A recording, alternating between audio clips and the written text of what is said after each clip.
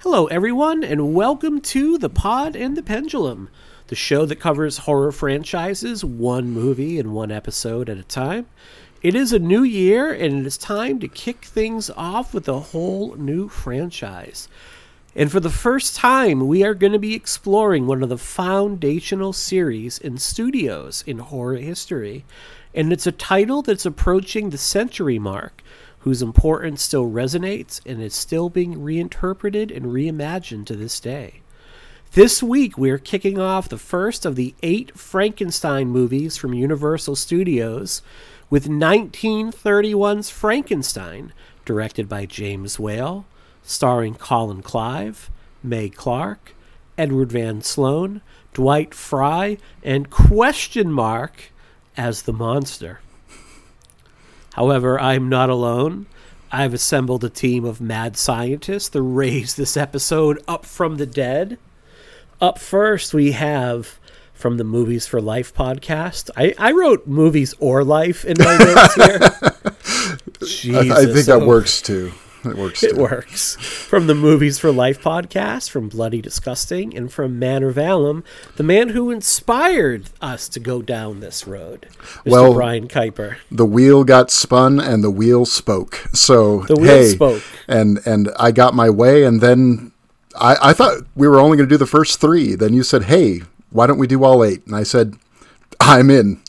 So because how could we only do 3 when there are 8 movies, right? Right. That would be disappointing. I think we would be letting the listeners down. We really would be. Yeah. We really would be. So that Ghost of Frankenstein talk, they really want to hear that.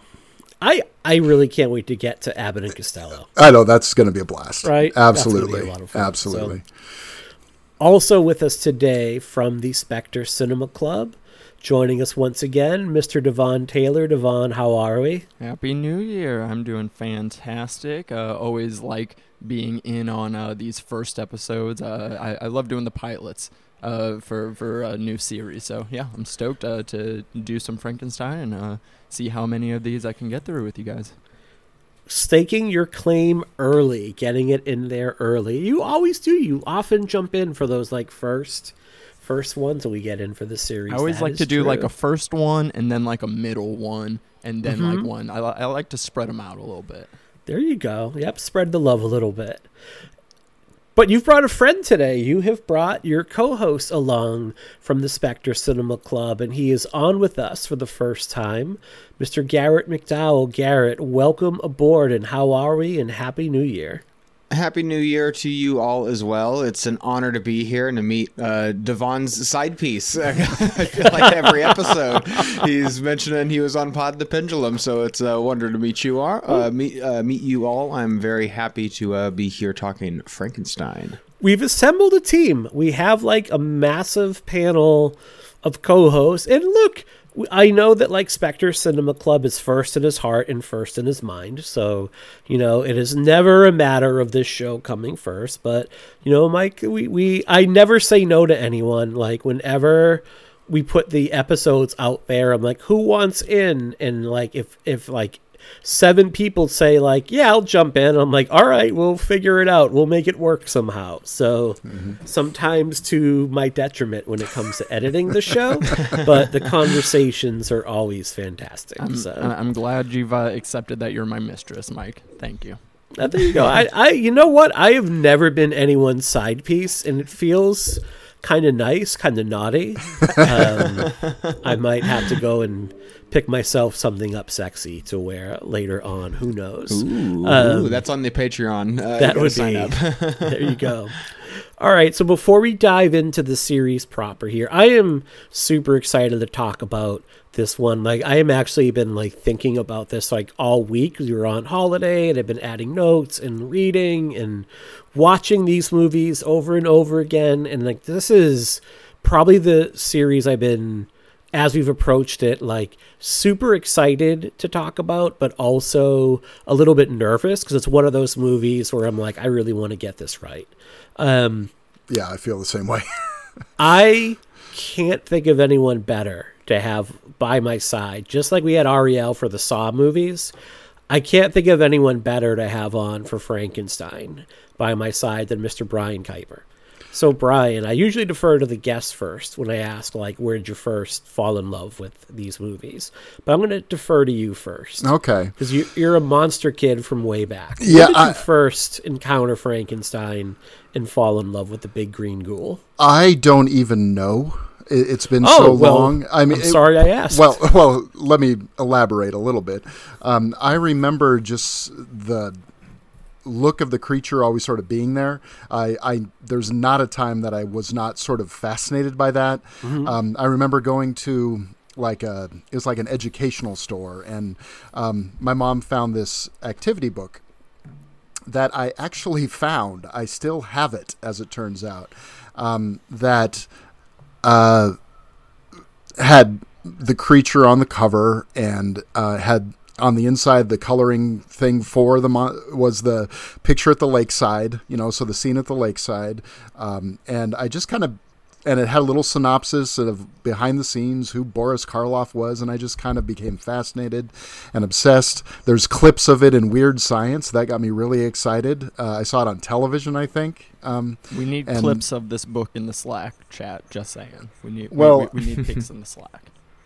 You know it. I'm sure I can find it. It's right over here somewhere. But then. Let's see here. So there was that kind of piqued my attention, and then for some reason, my mom got us to watch Young Frankenstein, and I was horribly disappointed that it didn't look like the monster. I love that movie now, but at the time I was very disappointed. Peter Boyle looks scary, but for different reasons. Right. And so finally, we got a VCR when I was 6 years old. And my brother and my mom went to the library, and they brought home and they said, "Hey, Brian, we have a surprise for you." And it was Frankenstein. And and this was the unrestored version of it, so it's missing certain sections that I'm sure we'll talk about. And I immediately fell in love with it. It was probably the first horror movie I saw. It was for sure the first horror movie I saw, but it was also the first old movie I had ever seen. Sure. Besides The Wizard of Oz on television, which is more accessible for kids.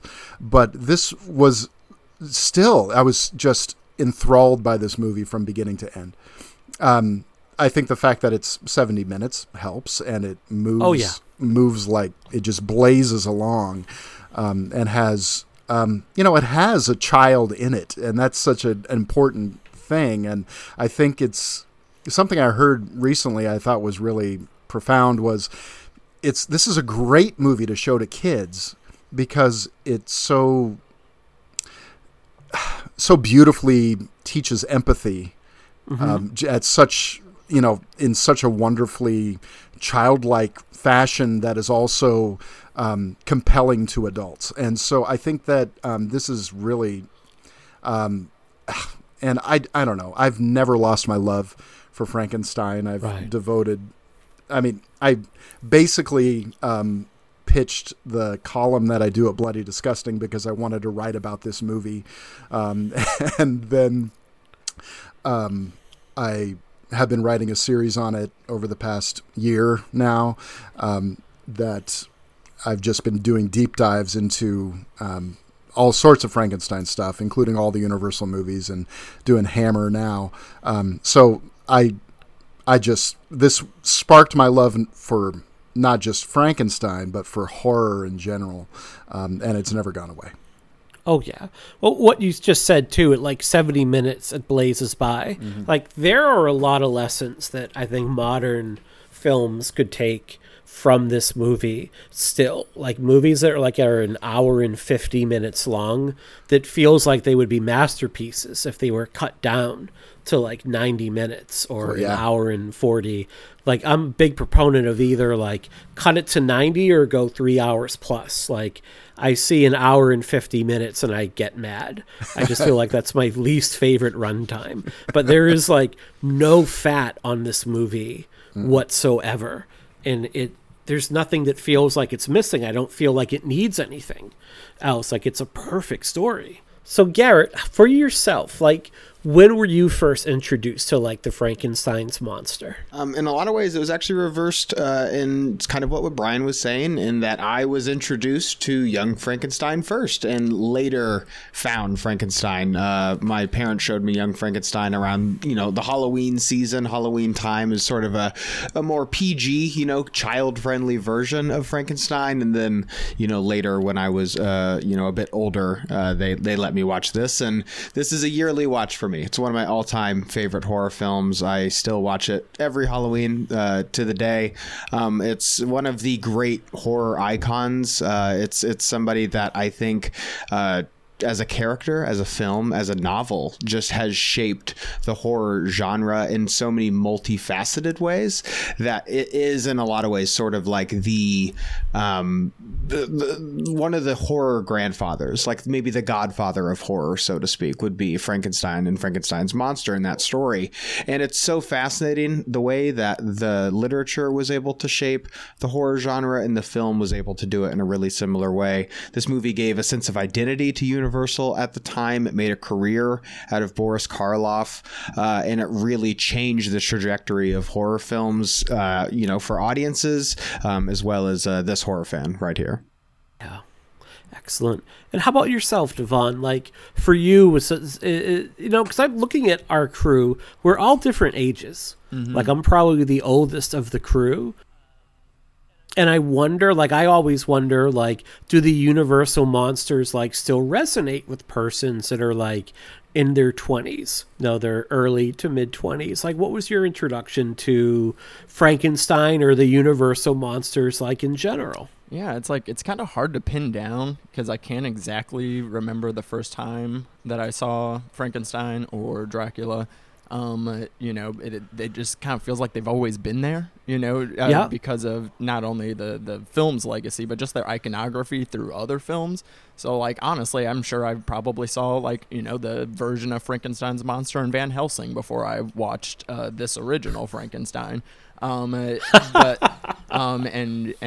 had made a note in there about being monster kids growing up, and the only way that I was through the underrated double feature of the Alvin the Chipmunks Universal monster movies. They had Meet Frankenstein and Meet the Wolfman. Both fantastic. With their Frankenstein version, even still tapping into a lot of those same themes of empathy to teach children that you guys were mentioning. So I've always just been kind of fascinated with how malleable this story and idea is and premise, to where we have gotten so many different renditions and versions of them, exploring different themes, but still kind of keeping the same core as well. So for me, I'm just kind of more fascinated with like the idea as a concept in general, more than like kind of gravitating towards the monster as a creature. Because as far as the monsters go, he's not my fave, but I do like him though. Excellent. So for me, like, I grew up like watching the creature double feature movies on like Channel 56 in Boston, like every Saturday afternoon. And like folks like Boris Karloff and Lon Chaney Jr. and Bela Lugosi, they weren't like these long dead stars of yesterday. Like, they were like just with me. I'm like, oh, I thought they were still around. Like, I didn't realize that these movies were super, super old. And like, my love for these monsters was something that I got from my dad. Like, he passed down a love for the Universal monsters, as well as things like the Three Stooges and Jackie Gleason and the Honeymooners and the Marx Brothers. He passed those things down to me. So like growing up, like as a young kid, like every Saturday I'd sit down and usually there'd either be like a Universal monster movie on, and very often it was either Frankenstein or Bride of Frankenstein or Ghost of Frankenstein, or it'd be like one of the Hammer movies. And then I would try to get my hands on anything I could read. And I have a book too, and this is not the one that I grew up with, but I ordered, and I'll have to post pictures. It's called Things You've Always, and Brian, we have the same thing. I think because Brian, you and I talked about this on Psychoanalysis. We did. We have the same book. So it's like this book, Things You've Always Wanted to Know About Monsters But Were Afraid to Ask. And it's like a Q&A literally about Frankenstein and Dracula and the Wolfman and the Mummy, and it's like, what are the electrodes from Frankenstein's neck? And then it would answer, who is the most fashionable monster? Like, why don't people just run from the Mummy if he acts so slow? Right. And it's just, yeah, it is literally that book. And I would devour this stuff as a kid. And to me, the Universal monsters are very much the look of like Halloween. Like still, like you look at the look of this movie and like the way the graveyard looks, the way Frankenstein's castle looks and the laboratory looks. And to me, almost 100 years later, that is the look of like Halloween to me. That is the look of October and spooky season to me. It's never been duplicated. Like it's never been passed. I think that there's still such an amazing influence of this movie, and the story is still reimagined and reinterpreted in so many ways. Like Guillermo del Toro is working on his version of Frankenstein, which I'm sure is going to be incredible. Poor Things also just came out too, which is also sort of like a riff on more the book, but also the influence of the film is obvious too. Like Yorgos doing his thing. We had Birth Rebirth as well in the past year, and then Lisa Frankenstein coming out over. So it's a story that can be reinterpreted and reimagined, and you can do so much with it that it still resonates in a ways that I don't think other classic monsters necessarily do.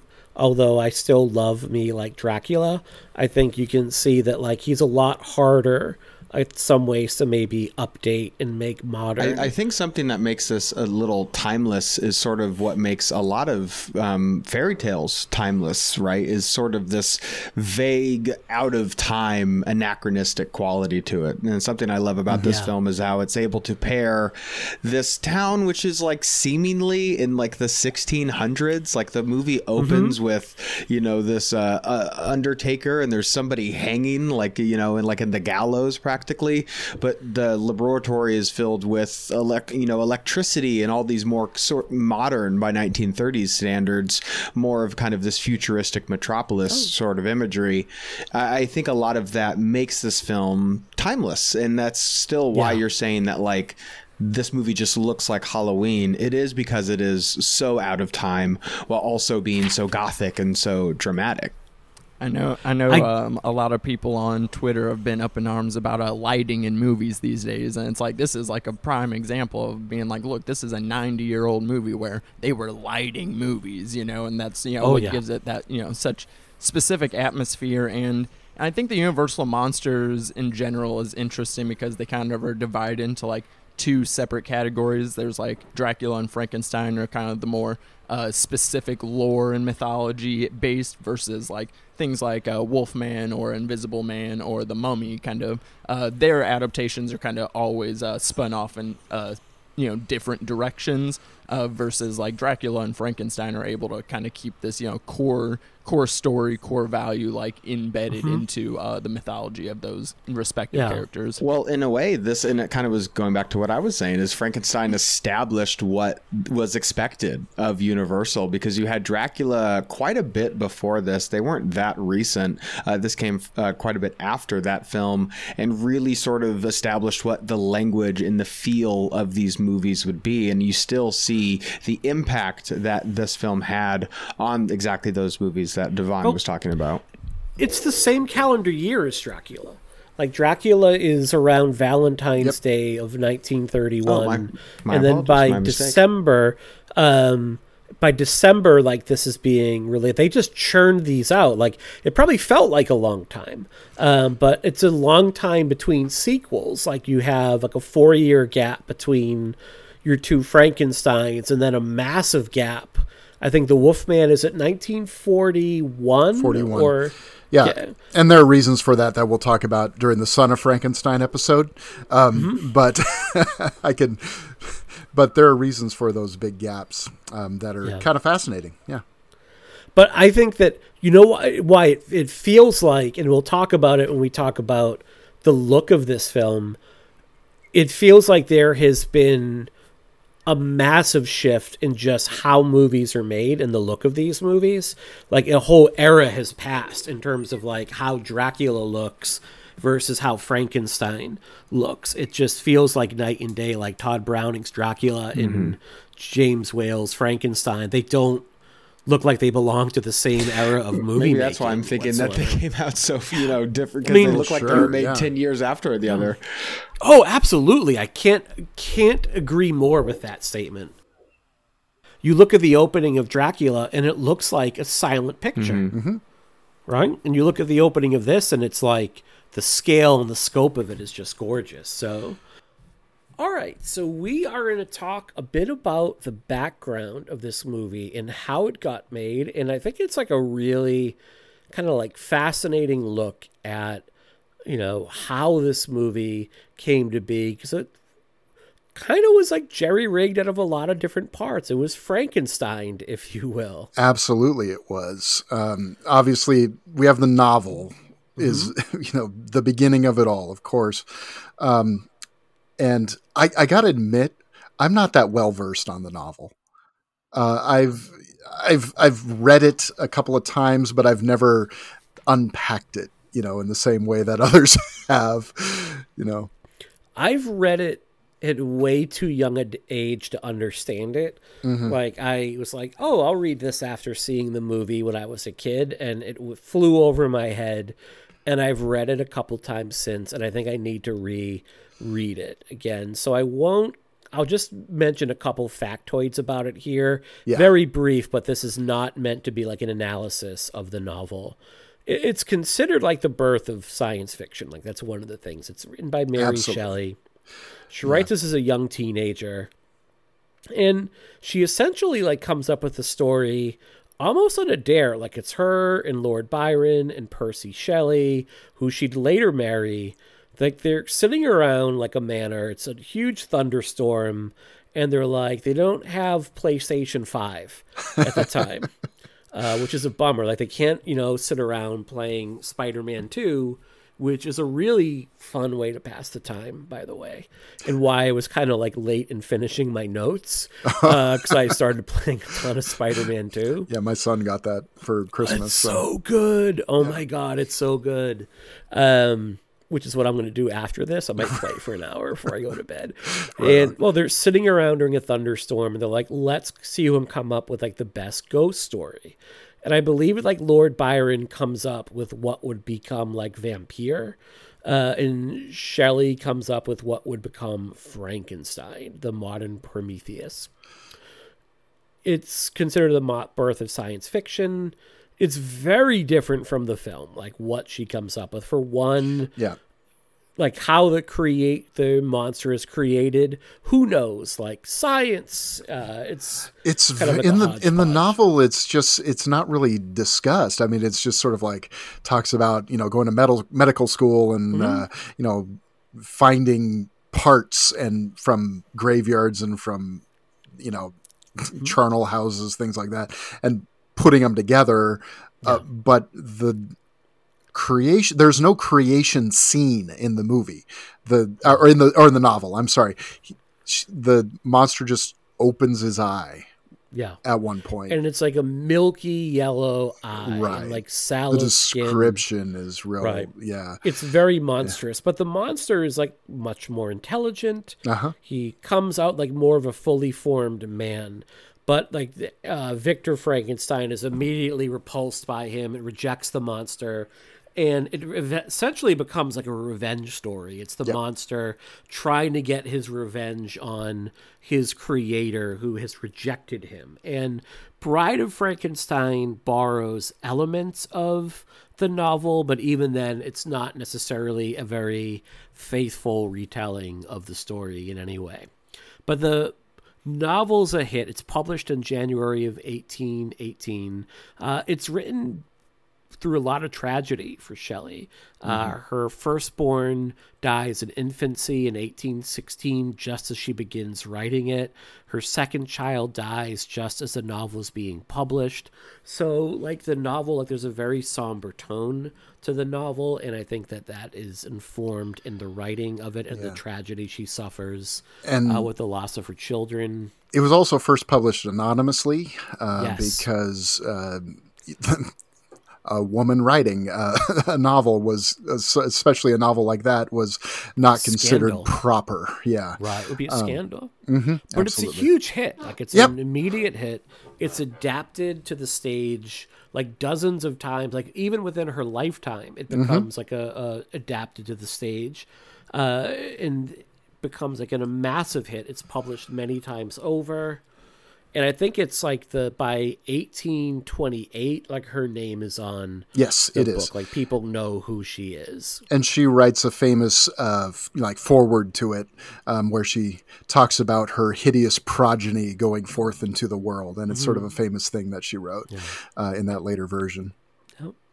But it's one of the earliest like horror movies. Like it's also like before the 1931 James Whale movie, there are a few adaptations to the screen of Frankenstein. And Brian, you can speak with much greater detail to this. Like you've written about this extensively.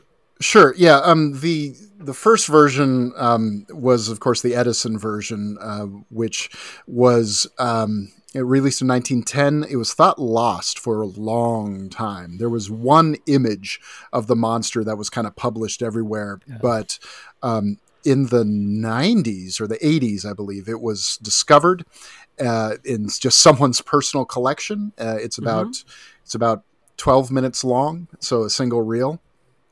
And it's an interesting sort of curiosity. It's very stagey, as those very early films were, of course. There's a lot of mirrors and sort of this idea that the monster and the creator are two sides of the same coin or mirror images of each other. The monster's created through sort of a magical process. And that's sort of a theme that goes through a lot of these early films.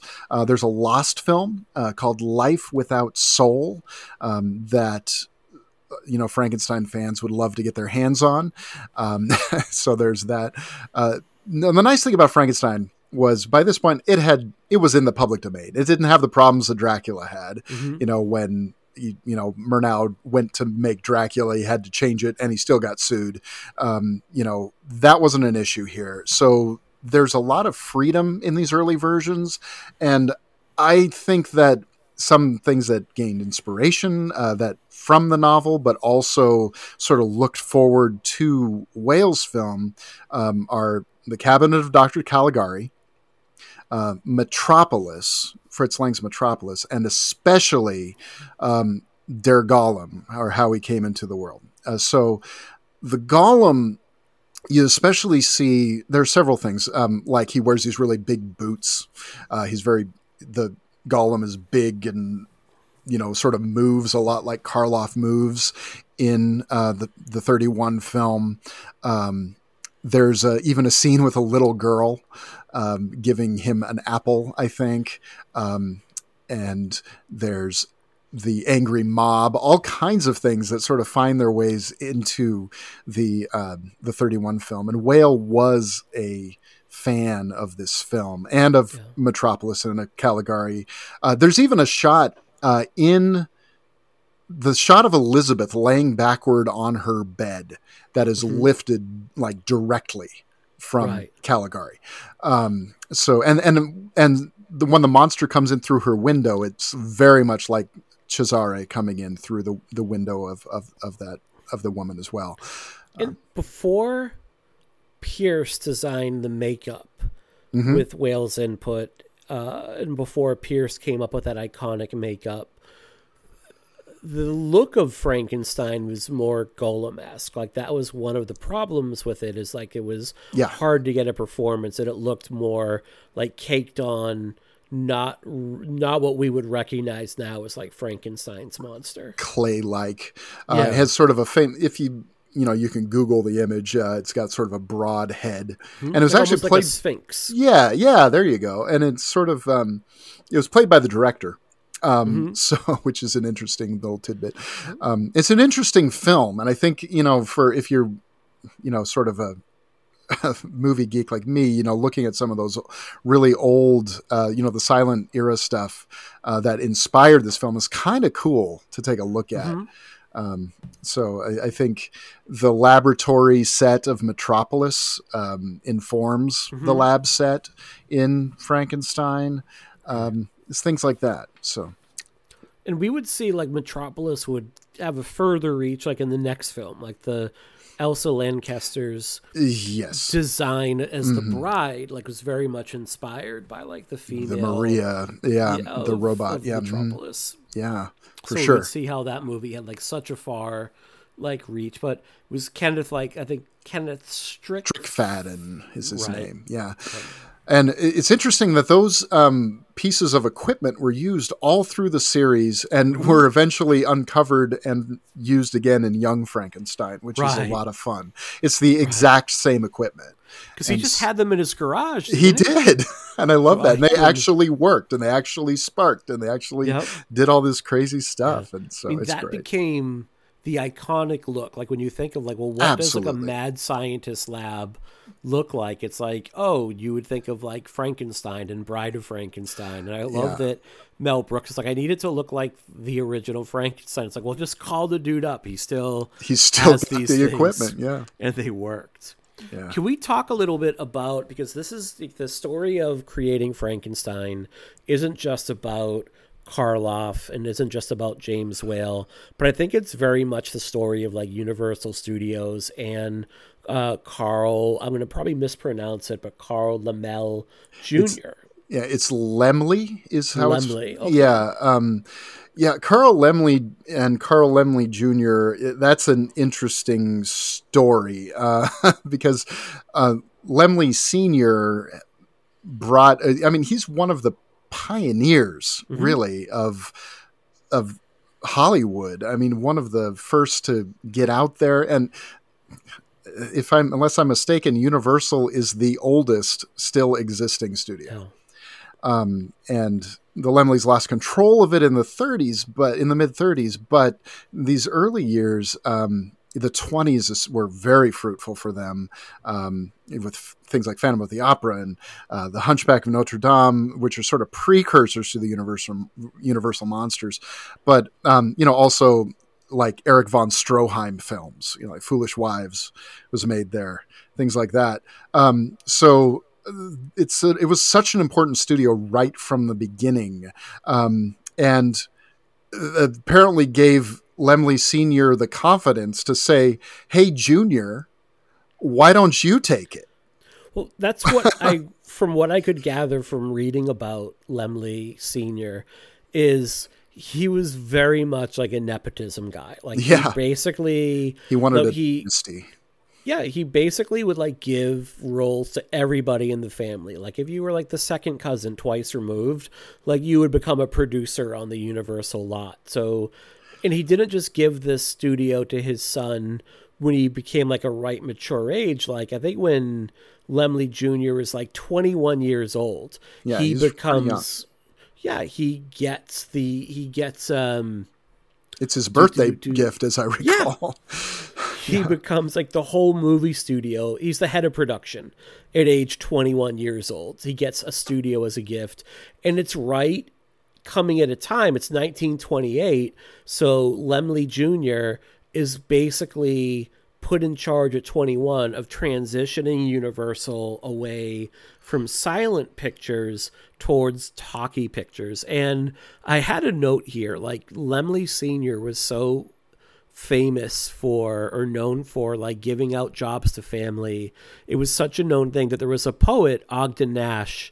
He penned like a 2-line tribute to him saying like Uncle Carl Laemmle had a very large family.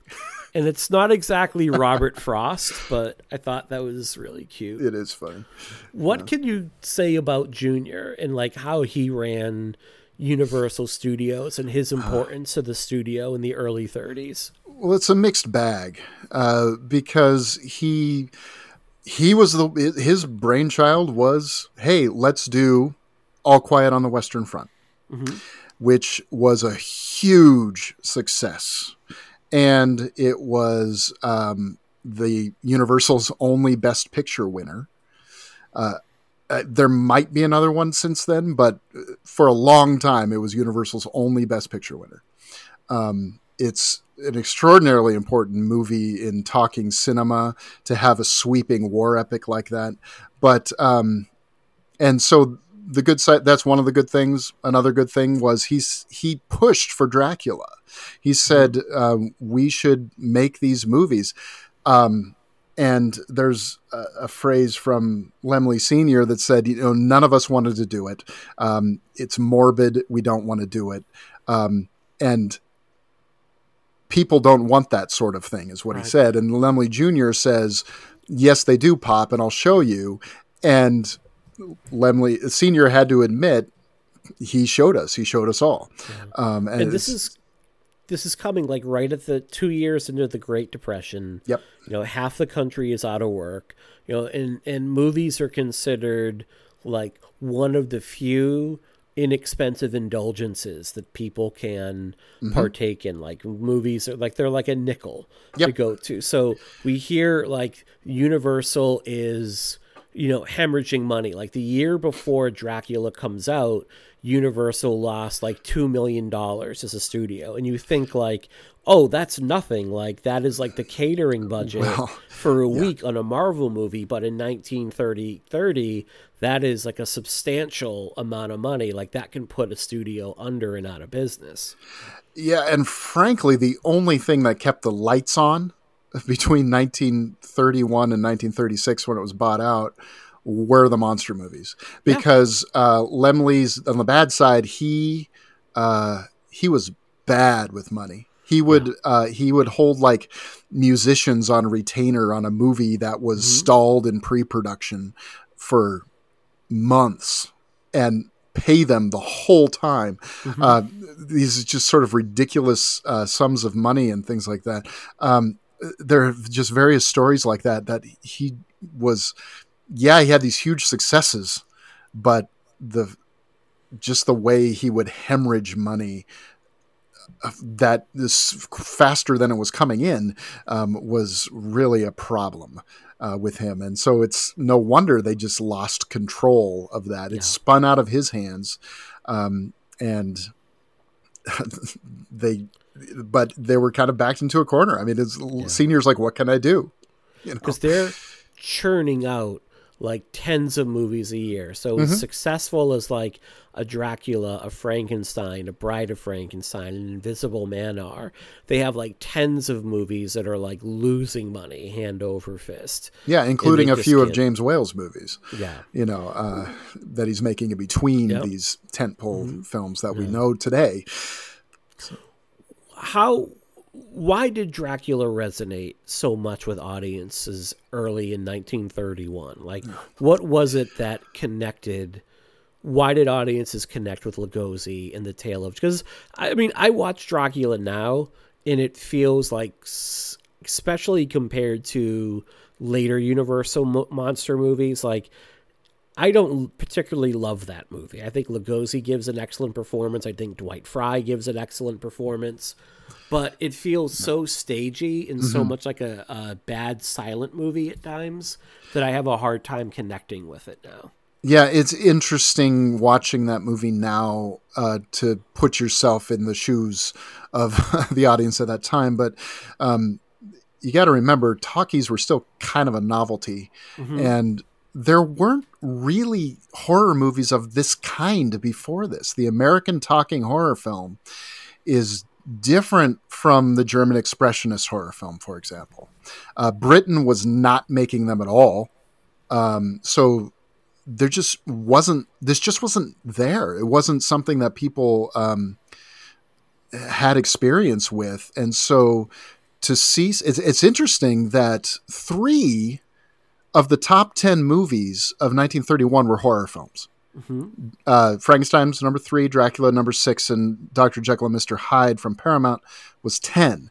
So that's crazy, you know. I mean, and those are, when you think about, you know, just, I think it was just the novelty of it at first. It was like, I gotta admit, hey, I like this kind of story. I like hearing ghost stories. So now I can see it in the cinema. Ooh, that's cool. And look, you know, and at the time there were no age restrictions either. There was no rating system. So you have kids digging it all the way up to grown-ups enjoying it as well. And I think that is something to be said. And like you said, inexpensive entertainment, costing a nickel to go to pass the time and escape from the world for a while. And we know that, hey, people like the thrill. And so I think that's part of it. You know, and Dracula does do big business for Universal. It turns in a profit of about $700,000, which again, at the time, tickets cost 25 cents. So when you translate that into modern numbers, I mean, you're looking at a picture that would probably have done maybe like $500 million. I mean, I don't have like the calculator in front I of wouldn't me, either, but it's big business, and it makes a star out of Bela Lugosi. Like, and they did not want Lugosi to play Dracula initially. Like, they were looking for anybody else. And he had made that role. He had played it on stage. He'd made it his own. He was famous for it on stage. But he had to fight tooth and nail, no pun intended, to get that role. And he made it. He owned it, and he made him a huge star. So they initially say, like, well, of course, like, our next big monster movie, our next big horror movie, we're going to do Frankenstein. Right. And we're going to make Bela Lugosi the star, right? Yeah. Well, as my understanding, Robert Florey, who was the original director attached to Frankenstein, was given the opportunity to pitch some ideas, and he pitched The Invisible Man, and he pitched Frankenstein, and there's one other that's escaping me right now. Maybe it was Murders in the Rue Morgue. And so that's the one he would go on. That's the one he ended up making. Yes. And it was a flop. I couldn't get through it. I started to watch it, and I'm like, I got 10 minutes in, and I'm like, nope. Yeah. It's a rough one.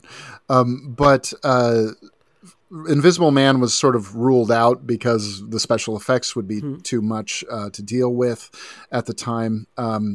So Florey was kind of given the go-ahead on Frankenstein, and he and Garrett Fort wrote a script based on Peggy Webling's play that had been revised by John L. Balderston, who had also revised for American stage the Dracula script.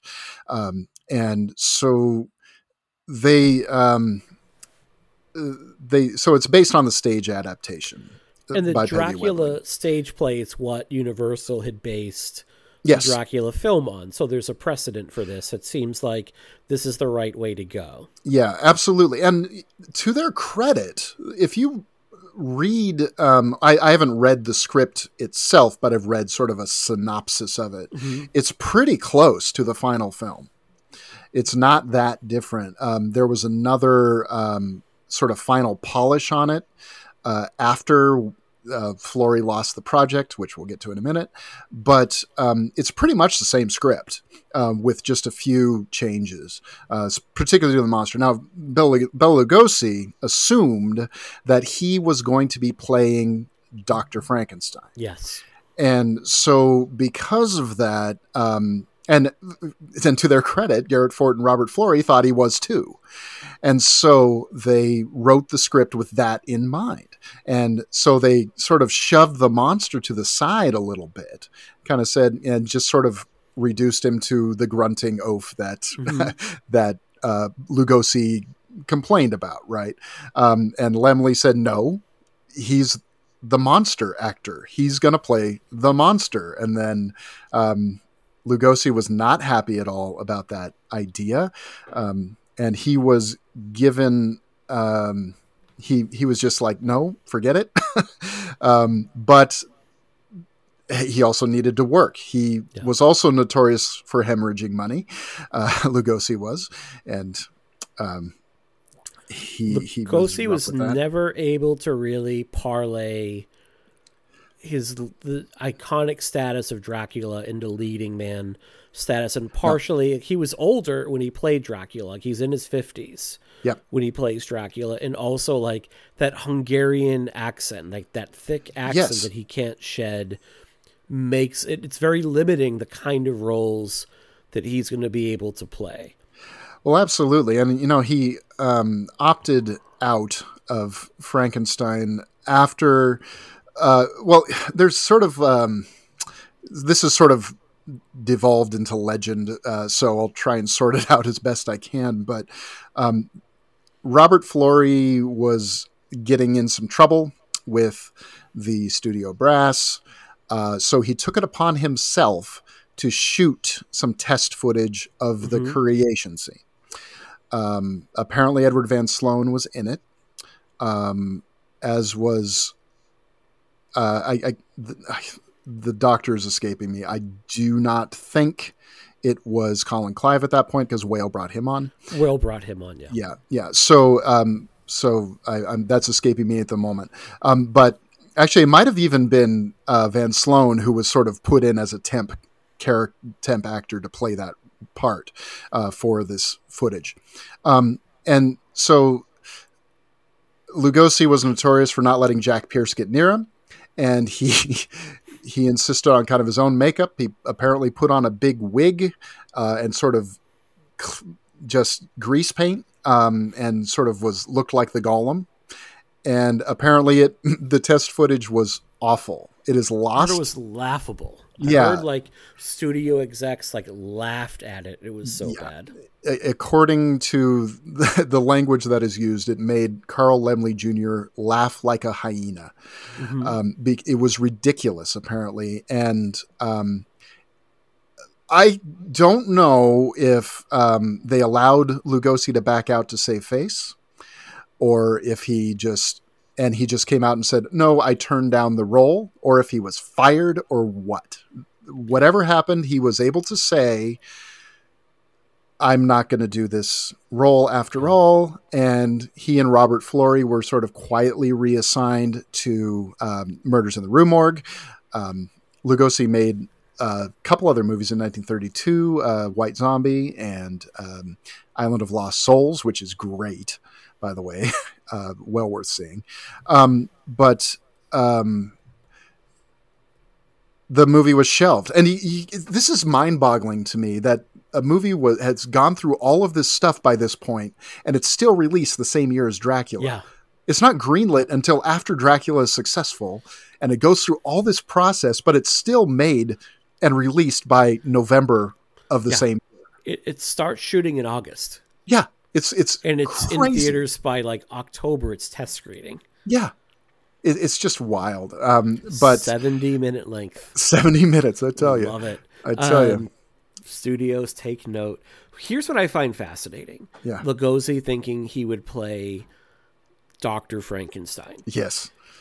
Because Colin Clive lends such a humanity to the character of Dr. Frankenstein, that he's not a villain, that he's there's more pathos there, there's more tragedy there, that he's a more, not necessarily a likable figure, but he's not somebody that you're immediately going to shun, that you can understand, there's more empathy for the Doctor. I don't think you get that with Lugosi. I think with Lugosi, he's going to bring a much more sinister edge to that character, in that even without intending to do so, it's going to come off far more like Peter Cushing. Like Peter Cushing plays Baron Frankenstein like a villain. Yep. And I think like Lugosi's Frankenstein would be villainous. Yeah, I think it would be a less nuanced human kind of performance. Though I gotta say, I would have loved to see, because Lugosi was one of the most respected actors in Hungary in his day. Seeing him act in his original language, in his native language, I think would have been a different experience. Because he got so typecast as this horror role, partially because of that accent. I think that was just the way movies worked at the time, frankly. But I think he played Jesus in his in Hungary. I mean, I think he had much, without having to worry about the phonetics and the language. I think he was probably able to bury himself in these roles in a much more natural way. Well, what's amazing is Lugosi will not only pop up in the Frankenstein series, as we'll talk about in the coming weeks, but he'll pop up multiple times in multiple roles. Like he'll play Igor in Son of Frankenstein and Ghost of Frankenstein. He'll play the monster in Frankenstein Meets the Wolfman. And then he'll return. He won't play Dracula in House of Dracula or House of Frankenstein, both of which feature the Dracula character. But he will return for the second and final time as Dracula in Abbott and Costello Meet Frankenstein. It's incredible. It's incredible to me, that he only played that role twice. Yeah. I mean, in film, I should say, because he played it his whole life on stage, in various productions. So. Yeah. Yeah. So, it is just so Florey is removed. And also the other thing that is removed in Florey's script, like you said, is that sympathetic portrayal of the monster. So how does James Whale enter the picture? Well, and we'll talk a lot more about Whale's career, I think, with Bride of Frankenstein. So for the sake of time for tonight, how does Whale come on board? Well, he had made a film called Journey's End, a war film that was very successful, got him a lot of attention within the studio, and then he was assigned Waterloo Bridge, another war film, starring Mae Clarke, by the way, and Bette Davis in a small role, very young Bette Davis. And Bette Davis was one of the people considered to play Elizabeth, by the way. Didn't Whale say he could take either Clarke or Davis? He's like, I could see either of them in the role. Like, he didn't necessarily think Bette Davis, like there was anything special about her. Right. Wow. There were a lot of people that thought that underestimated her, though. I think she made her career on being underestimated, by people, and proving them wrong, which way to go, Betty. But I just find that really fascinating. And Laemmle said, I want this guy to direct Frankenstein. And Whale said he was, he was forced more or less against my will, is what he says. But then he started to warm to it because it's like, okay, it's not a war picture. So that's got that going for it. It is a classic of English literature, and being an Englishman, he infuses all of his movies with a very English sensibility, he said he decided I'd try to do something with it to sort of top all thrillers. So this was his opportunity to show them all, with his, with an early film to say, I can do this and I can do it better than Dracula. And he brings with it this sensibility of the German Expressionist films that he loved, that I already mentioned. And those were particularly the Golem, Metropolis and Caligari were huge influences on him and this film. And also his partner, and this is important, his partner David Lewis, and when I say partner, I mean his partner, as in his lover. David Lewis made an important point after reading the novel. He said, I felt sorry for the goddamn monster. Yeah, and I think that's critical. That is absolutely critical. Yeah. Especially these first two Frankenstein movies. I think that's one of the things that I think unfortunately goes away as the series continues. It really does. Yeah, and the monster becomes kind of more of a lumbering oaf. in these first two movies, like you really feel, and I think a lot of that is Karloff. Yes. You really feel a tremendous amount of like empathy for the creature. Like you Absolutely. really, and you know, I say creature because that is how Karloff liked to That's right. describe the Frankenstein's monster, not as the monster, but as the creature. That's right. And he always sort of bristled at the title horror as well. He preferred terror films. Yes. And there is a distinction there. Yeah. I think there is a distinction between horror. To me, horror is things that should not be. You're bristling at things that like don't have any. It has a are repellent connotation to it. Yeah. So I think we're going to hold off on discussing Whale's career. Yeah, absolutely. Because Bride of Frankenstein is really a James Whale tale more than anything. But I want to talk more about Boris Karloff here. Mm-hmm. So he's born William Henry Pratt. He's a British national born in Surrey, England in 1887 to a father who's a member of the Indian National Service. His father is a bit of a ne'er-do-well criminal, and he abandons his family at a very young age. Karloff is the youngest of 9 children who grew enamored of performing after watching one of his older brothers take up acting, and then Karloff took up after him, although he was considered the black sheep of the family because he never really gave up the performing bug. Like it was kind of considered like, no, you'll just kind of go to school and get a career, whether it's like working in the factories or the mines or the mills, like, but you're not going to become a performer, damn it. You know, and he was considered a black sheep. Well, I think all of them were sort of being pushed towards the political world and, you know, the business end of things. So, yeah. So Karloff emigrates to Canada in 1909. He takes up odd jobs as a delivery man, a farmhand, a laborer, before he finds work on stage after he exaggerates his credentials back home. Because, you know, pre-internet, you could kind of do that. You know, he changed his name from William Henry Pratt to Boris Karloff, and I don't quite recall the reason. It's,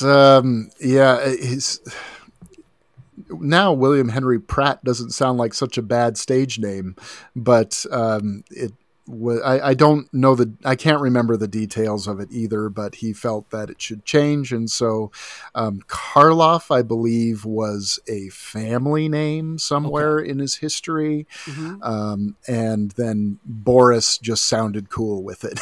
So that's, I'm don't throw stones if I'm misremembering that, but it's quite possible. I think that is the reason. Although he's never like a massive success doing live theater, he gets steady work in between having to do day labor jobs and like drive. He becomes an early truck driver and delivery person. He helps build a racetrack. Yeah, he does things like this, but he's still getting steady stage work. And this is going to help him later on. Now, he does start getting early work in silent pictures as early as 1919. He's appearing in films as extras, and he is appearing in films like The Lightning Raider and The Masked Rider, but he has no idea where he is. And he tells people, like, I'm in these movies. I'll be damned if I can tell you where I am. Like, my role is so small, I'm an extra. Like, he's making like $5 a day working as an extra, basically. And his primary source of income is working as a laborer. What can you tell me about Karloff's career pre-Frankenstein? Like, what is he known for, if anything at all? Well, in these early days, he's playing a lot of villains. One of the things that has really only been examined more recently is that he was Anglo-Indian. So but he did his best to hide that fact because racism, you know. he was bullied as a child for having darker skin than his peers back in Surrey. Yeah, and even in his, I read in Christopher Lee's autobiography, Christopher Lee and he were quite good friends in Karloff's. Yeah, they were neighbors. That's right. In their later days, in Karloff's later days, I should say. and would say things like, "Oh, I have to stay out of the sun because I'm so dark." It was just, unfortunately, the nature of Hollywood and the industry. But he was often, because of that, cast as villains who were of various ethnicities. Another unfortunate aspect of the times. So he played a lot of Arabic characters, a lot of Native American characters, but they were cast as villains. Played a lot of Chinese characters. Yes, he did. Which he played them even after Frankenstein. He was playing Fu Manchu. Things of that nature. Which is bizarre. Absolutely. That's one of my blind spots, and I'm afraid to watch it. I know. I'm afraid I'm going to enjoy those movies. And Christopher Lee did the same thing. He ended up, and that was 20 years later. He was playing the same kinds of thing. 30 years later. Yeah. So anyway, I think that the key moments though is he got a job. There's this lovely story of a chance encounter with Lon Chaney Sr., where he had a short car ride with him, and Chaney just gave him the advice to just never give up and just to keep going and to keep auditioning. And eventually it'll happen. If the right thing will come to you. And it wasn't all that. As I say, he tells Karloff, just whatever you do, make sure you stand out. Do it differently. That's right. From Exactly. Else. Yeah, you have to do something that stands out and is different. And Chaney, again, I mean, Karloff and Chaney kind of have a lot in common. I mean, they're not traditional leading man looking kind of people, but they became some of the biggest stars, and they were able to play in these leading roles character parts. And that was sort of a rare thing, and it still is, of course. But I think that the big shift comes when he gets a job playing in a stage version of a show called The Criminal Code. And he happens to catch the attention of, two people that would be important. One of them was, of course, Howard Hawks, who cast the film version and made the film version. And he is fantastic in The Criminal Code. It's well worth watching. Really good movie. If you've ever seen Karloff's late movie Targets, that's the movie that he and Peter Bogdanovich are watching in the motel room. In a great scene where they're talking about Howard Hawks and talking about that movie. And another person was David Lewis, who saw this stage version and tucked that performance in the back of his mind and later mentioned it to James Whale. So that's The Criminal Code, I think, is the breakthrough. Whether that's the movie that James Whale saw, it's hard to say. We don't know what exactly happened. There's this great, beautiful, romanticized legend that James Whale went into the commissary and saw Boris Karloff and said, "You're the guy." But that is probably not what happened. Which is Boris tells that story. Yeah, Boris says Boris says he was upset because I'm there in a nice suit. Yeah. I'm all dressed up. I feel like I'm looking really good. Mm-hmm. And Whale says, I would like you to play the lead in my role. I want you to play the monster. And Karloff was like, what the fuck, man? Not I don't think Karloff ever said a dirty word. I doubt it. In his life. Maybe when he was arguing with Lemley over pay, but that's about it. Well, the other reason Karloff is starting to get this notoriety in these roles, as films are transitioning from silent to talking, he's starting to get these roles because he's had all the stage experience. Yes. And all these other actors that have never spoken on film. And he has a wonderfully distinct voice. Oh, yes. I mean, if you don't know Boris Karloff for Frankenstein, you know him as the narrator in the role of the Grinch, which is probably, to be honest, what he's best known for. Oh yeah, that's his. point. That's his signature. In some ways, that's his greatest role. Though my personal favorites are Frankenstein monster, his role as Byron Orlock in Targets, and then in The Body Snatcher, the role he plays in is remarkable. Brilliant. So good.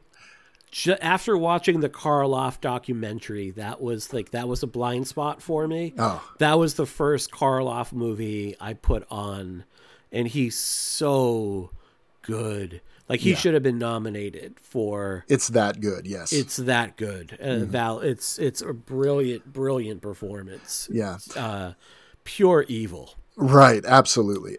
Pure evil, and he's brilliant. And a couple great scenes with Lugosi. Yeah, that's right. Like probably a couple like really wonderful turns from Lugosi there. Yeah. As well. Now I want to note that even though Karloff is like quote unquote the star of this movie, at the top of the show, I said a question mark as the monster. Like, Karloff doesn't get billed as the monster. It's left as question marked because he was kind of like, they wanted to have a little quote unquote mystery around it. Yeah, that's right. Karloff is also such a non-entity at this time. He's not even invited to the premiere of the movie. That's right. Like, he's really is thought of like at the time as a stunt person just doing this, but the role, like, once the film is released, his performance is so well regarded. Yeah. It launches him, and like he's going to go on a run playing these characters in this role, for the next 10 years. Like, he's top billed in the next movie. It is like Karloff and he's receiving top billing in Bride of Frankenstein. That's right. He became Karloff the Uncanny and all kinds of things during that post Frankenstein period. So here, alternatively. Yeah, and alternatively, the story of his discovery that I have also read from Karloff is he got, he was in the commissary and he got, notice that James Whale wants you to come to his office. Mm-hmm. And so he went and met with James Whale. The two got along quite well, sort of bonded over being British and in America. And they're both sort of gentlemanly kinds of guys, and they got along quite well for a while, and I don't feel like, I think that by the time they get to Bride, the sort of bad blood had passed between them. Mm-hmm. But we'll talk about that later in the discussion. Yeah. So there's a lot of what's so fun about a lot of these discussions of these old movies is there's sort of a legend around all of them. Yeah, we don't know. We don't know for sure. Everyone's got a different story, and they're all gone, and we can't corroborate stories anymore. So you just kind of have to rely on what they said at various times in their careers. Well, I don't know if we're talking about Frankenstein today if it's not for the creative input of Jack Pierce, who absolutely, after following in the footsteps of Lon Chaney Sr., the original Man of 1,000 Faces, Pierce is probably, Rick Baker has talked about him, Rob Bottin has talked about him, Tom, they've all drawn inspiration from. Oh, Tom Savini, makes sculptures of these makeups, because he's just so fascinated with Pierce's work, Mm-hmm.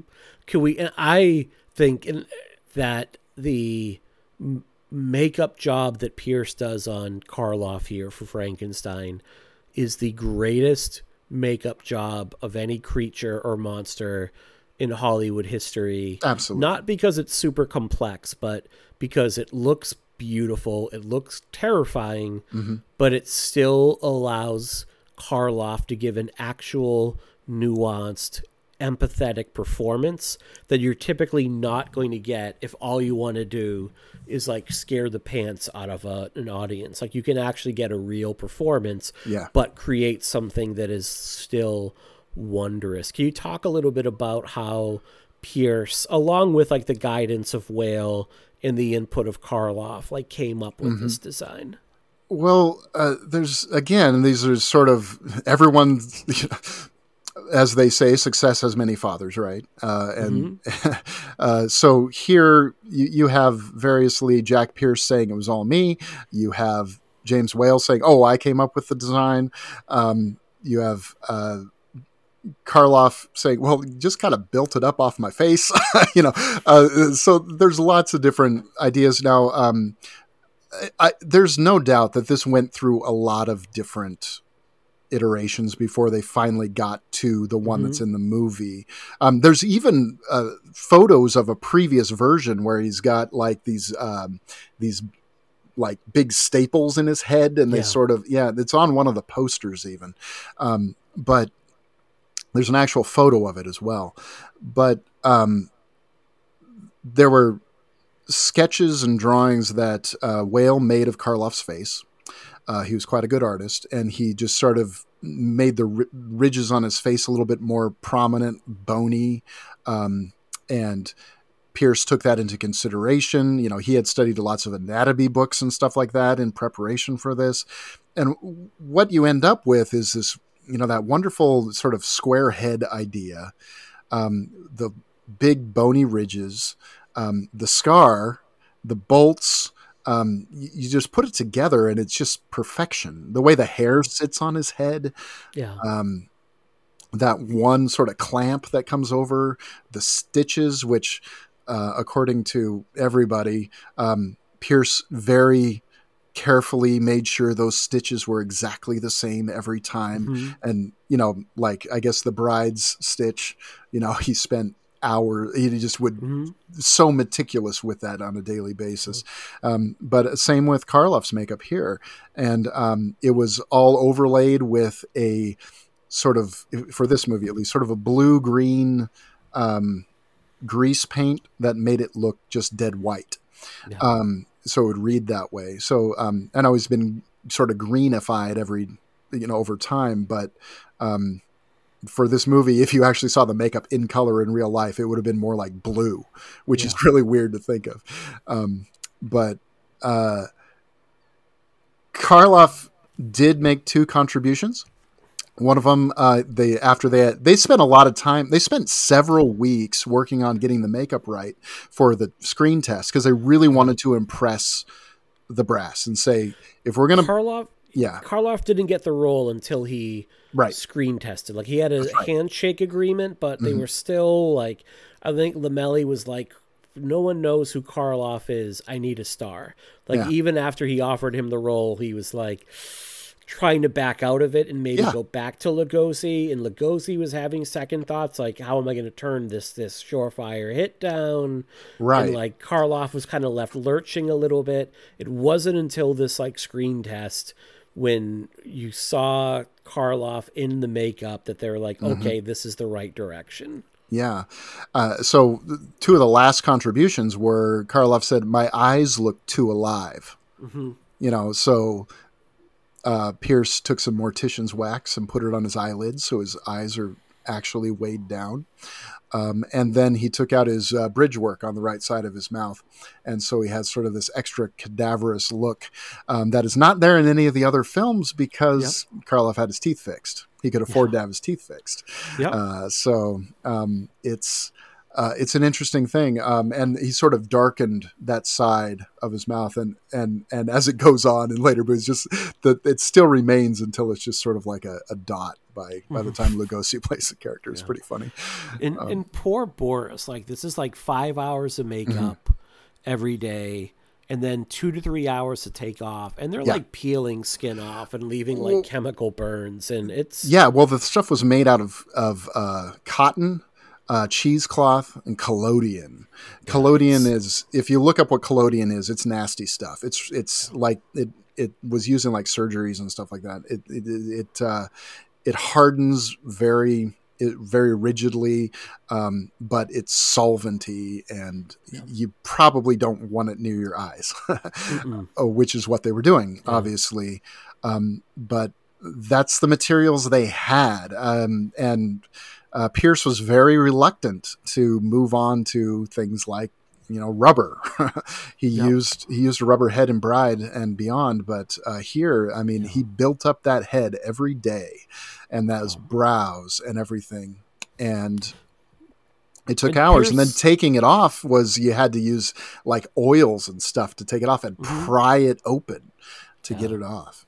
And Pierce was prickly, like he was known to not compromise, and even as like makeup techniques evolved, like with the Wolfman in particular, they're like, you should be using a mask at this point. He was like, nope, not going to do it. Yeah. And eventually, like, Universal, like, cut him loose by the mid-40s. Like, they were in cost-cutting mode, and he was one of the casualties because he refused to compromise. And other makeup artists were like, yeah, we can do this.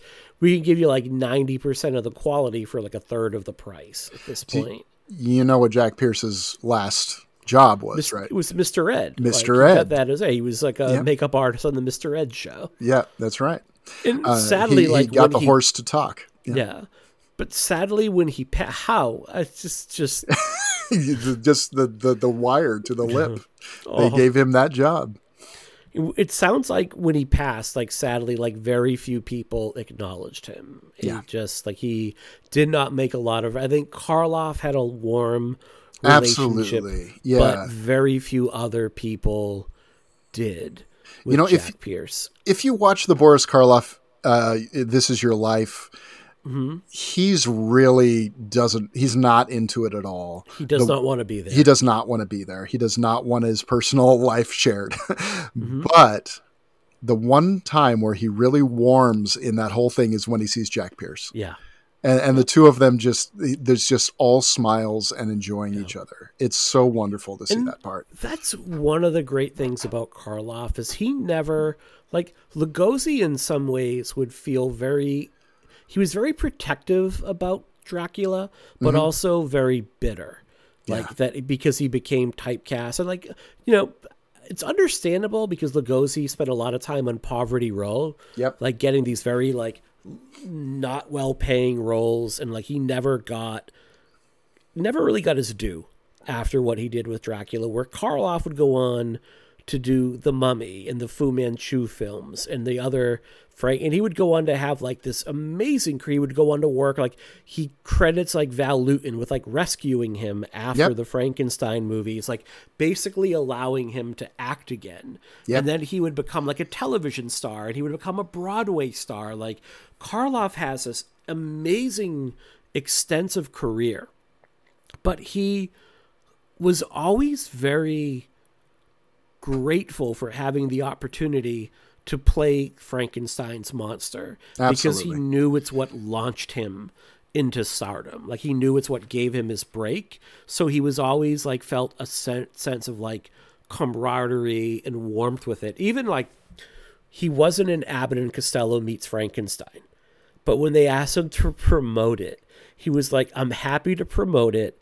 Please don't make me watch the movie, but I'll go on the road which is a brilliant movie. Yeah. But he's like, I'm happy to help you promote this movie because he felt a sense of like responsibility and kinship with the creature. Yeah, I have so much admiration for Boris Karloff. He was intensely private. He was extremely charitable, but he never publicized that. No. He would go and visit sick children in the hospitals dressed as Santa Claus. I mean, he would... Now, he wouldn't tell it.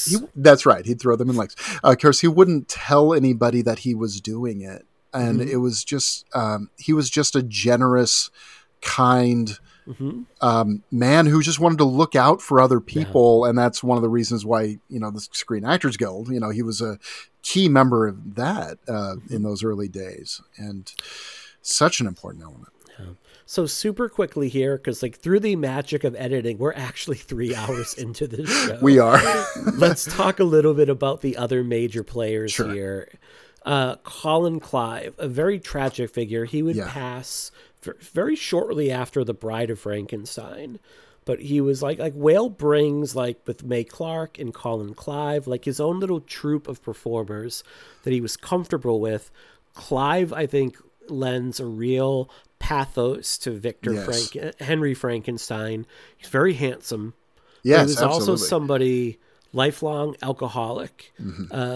He was able to like remain off of the sauce when he was filming Frankenstein, but I think you can sense like there's a real tragedy to the man, and I think that translates, even especially when you watch Bride of Frankenstein. Yes, you're looking at a man in decline. Maybe a lot less so here, but some of that wildness definitely translates on screen here. Yeah.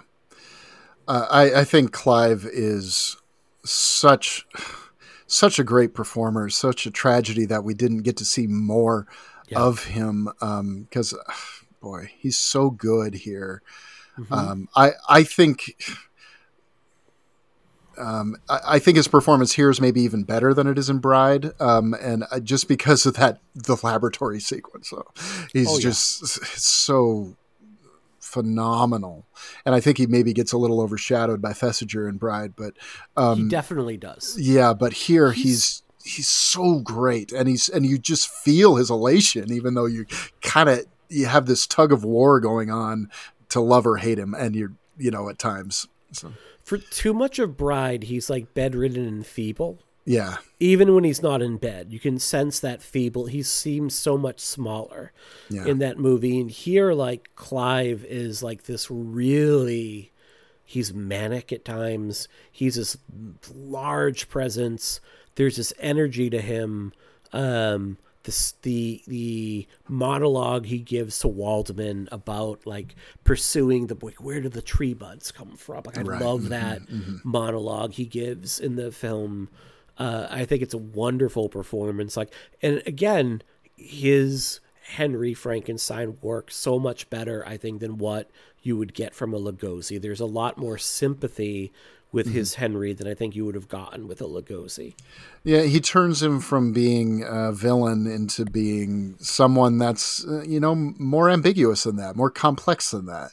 And because of sort of the lack of a mustache twirling villain in this movie, it just makes the movie richer, in my opinion. Yeah. What about Mae Clarke? I don't know a lot about her. I know that she doesn't come back for Bride. She's she does by not. a 17-year-old. Well, she was quite fond of James Whale, as I understand. They got along quite well, and she worked with him before, and she is probably, outside of Frankenstein, her most famous role is probably in The Public Enemy, where she gets a grapefruit smashed in her face by James Cagney. That is sort of another iconic classic movie moment. So I don't have a whole lot to say about Mae Clarke, but she kept working for a lot of years, though. She was in movies all the way into the 70s. So she doesn't have a lot to do here. No, she doesn't. Really, it's just, Bride of Frankenstein is where Elizabeth has more to do, and it's sort of too bad that she wasn't able to return or wasn't wanted to return. I'm not really sure. I got to look into that. What I did some reading, and I think she's like, well, these movies are kind of silly, aren't they? Sure. Which, I don't quite agree with, but hey, what do I know? Well, what did anybody know at the time, though? No. I don't think they thought we would be talking about these movies 90 years later, right? Yeah, that's right. We have Dwight Fry as the wonderful Fritz coming off of Renfield in Dracula and then going into Fritz. Like, what a year. Yeah. If anything, like, what's sad is like he is typecast after this in a way. He's never really able to kind of get broader roles, and he also dies fairly young. He dies young. He dies riding on a bus, as I understand. It's a very tragic kind of story with him as well. He's one of those people that I wish I knew more about because he's just so interesting of an actor. Every time he's on screen, I'm happy to see him. He's even in little bit parts in like The Invisible Man.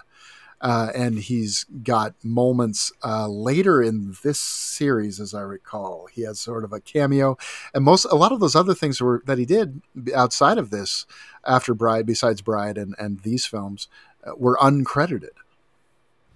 So wow, I did not realize that. Yeah, he plays a newsman in The Invisible Man. I don't have anything on John Bowles, who plays Victor.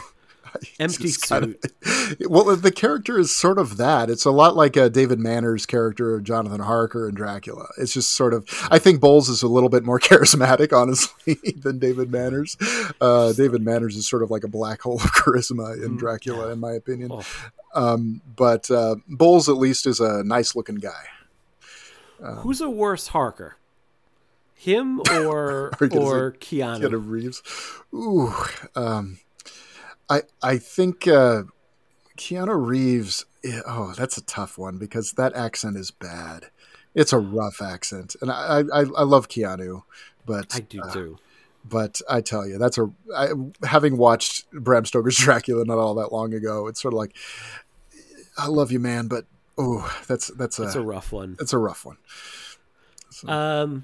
We have Edward Van Sloan coming off of Dracula as Van Helsing, doing double duty as a little narrator, but also playing Dr. Waldman, and in a surprising twist, like killed off midway through the movie. Yes. And I feel like that has to be kind of like a shock to audiences, like your hero of the previous movie getting unceremoniously murdered by the creature. Yeah, I think that's a scene that kind of... we talked about that book, the things that, or the things that you wanted to know about monsters book. There's the picture in there that used to really scare me, was the picture of the monster laying on the table with its shirt up and the scar with Waldman sort of leaning over him. I don't know what it was about that just really sort of scared me as a kid. And I wasn't that scared of the monster, but that shot, something about the medical element of it or something just really disturbed me. Yeah. But I think I think Van Sloan is another sort of interesting actor. I think he's really quite good in Dracula as well. He's one of the standouts in Dracula. And I like him here. I mean, he's kind of playing the same role. Yeah. He's sort of the voice of reason against the supernatural thing going on out here. And he's going to destroy the creature. But I think he's a fascinating actor and a fascinating character here. So after all this, it's kind of weird the movie tanked like it did. Nobody heard of him. Just absolutely like belly flopped at the box office, right? Well, you think about, I already mentioned it's number 3 at the box office behind Charlie Chaplin's... That's the bronze. That's second loser. Second loser. Charlie Chaplin's City Lights is number 1. And then The Champ is number 2. Which is wrestling or boxing. I can't remember. I think it's boxing. I think it's boxing, yeah. Unfortunately, I haven't seen it. That's one I should see. I think I'd be curious to see it. It's like remade with Ricky Schroeder. I wouldn't be surprised. But that is huge for, a low-budget throwaway, it wasn't... Was it a $130,000 movie? Yeah. Also, what I meant, Lamelli Sr. did not want to make this movie. No. And almost pulled the studio away from his son because he did not want to make this movie. He's like, I don't want to be in the horror business. Dracula was a fluke. Wanted to pull and got the board involved and let's not do this. And Lamelli Jr. was like, no, this is a hit. We should make this. I will stake my job on this being a hit. Yeah. Lamelli Sr. famously again thought there was no place for horror at the studio. And ironically, horror saved Universal over and over and over to this day. Yeah. I mean, you think about Blumhouse releasing all their stuff through Universal. You have Jaws in the 70s. Saving their ass. You have the 40s coming along and sort of the resurgence of the monster movies, bringing it back. Then you have all those crazy movies like Tarantula and stuff like that in the 50s. And of course, Creature from Black Lagoon.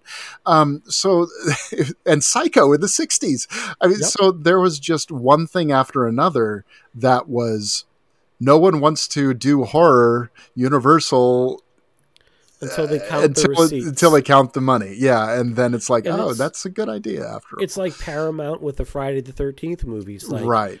They could not distance themselves fast enough from those movies, except for after opening weekend when it was time to collect the till. Right. That's right. Right? That's exactly right. And that's why I kind of love New Line and Bob Shea. Absolutely. Who were like, yeah, New Line, it's the house that Freddie built. Like, they never ran away from that. Never. And, so. Even when they got more prestigious, they were like, yeah, we still make horror movies. There we go. Absolutely. Yeah. So the film premieres in Santa Barbara. And originally, Henry dies at the end of this movie, correct? Mm-hmm. That's right. And what do they realize? They realize that, hey, this is going to be a hit. So let's shoot a new ending where we confirm that Henry is alive. They leave it ambiguous. What's in the movie is how it ended. It ended essentially with the villagers standing around the windmill burning down, fade to black, credits. But they decided, let's add this little tag. We're going to confirm that he's alive. I think it's kind of funny because I don't know, Whale just kind of says, oh, forget about that. And at the beginning of Bride, they assume he's dead. I just think it's kind of funny. But, hey, we'll get to that next time. Yeah. So, listeners, before we move on to our movie discussion, this is why you become a patron of the show. You just got an education there from Brian. You got a little film history 101 right there at the cost of $0. So please, I'm going to give a little patron plug right here. 10-second patron plug. Patreon.com/podandthependulum. Not only do you get bonus content, but if that wasn't worth at least 2 sawbucks right there, I don't know what is. All right, listeners. So here's what we're going to do.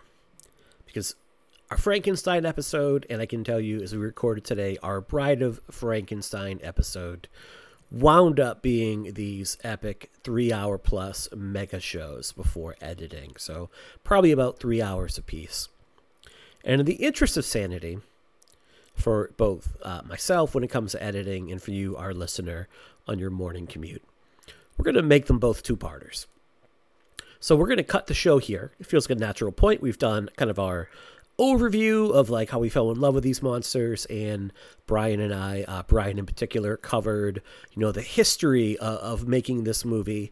We'll be back next week with our discussion of the movie, which goes again pretty deep and detailed, and Garrett and Devon will be returning for that discussion because we recorded the episode a little bit out of order, so we're going to cut things there. So we appreciate that. We'll be doing something very similar for Bride of Frankenstein, which we recorded today, just to kind of give you the idea. But I don't think you're going to be waiting a full week. I think we're going to get part 2 of this episode up in a few days for y'all. So in the meantime, thanks so much for listening. Please make sure to rate, review, and subscribe to us wherever you get your podcasts. Follow along with us on all the socials, and make sure you can get all of your back episodes on our main site at podandthependulum.com. On behalf of Brian, Devon, and our special guest Garrett, thank you so much for checking out part 1 of our Frankenstein episode. We will be back in just a few days.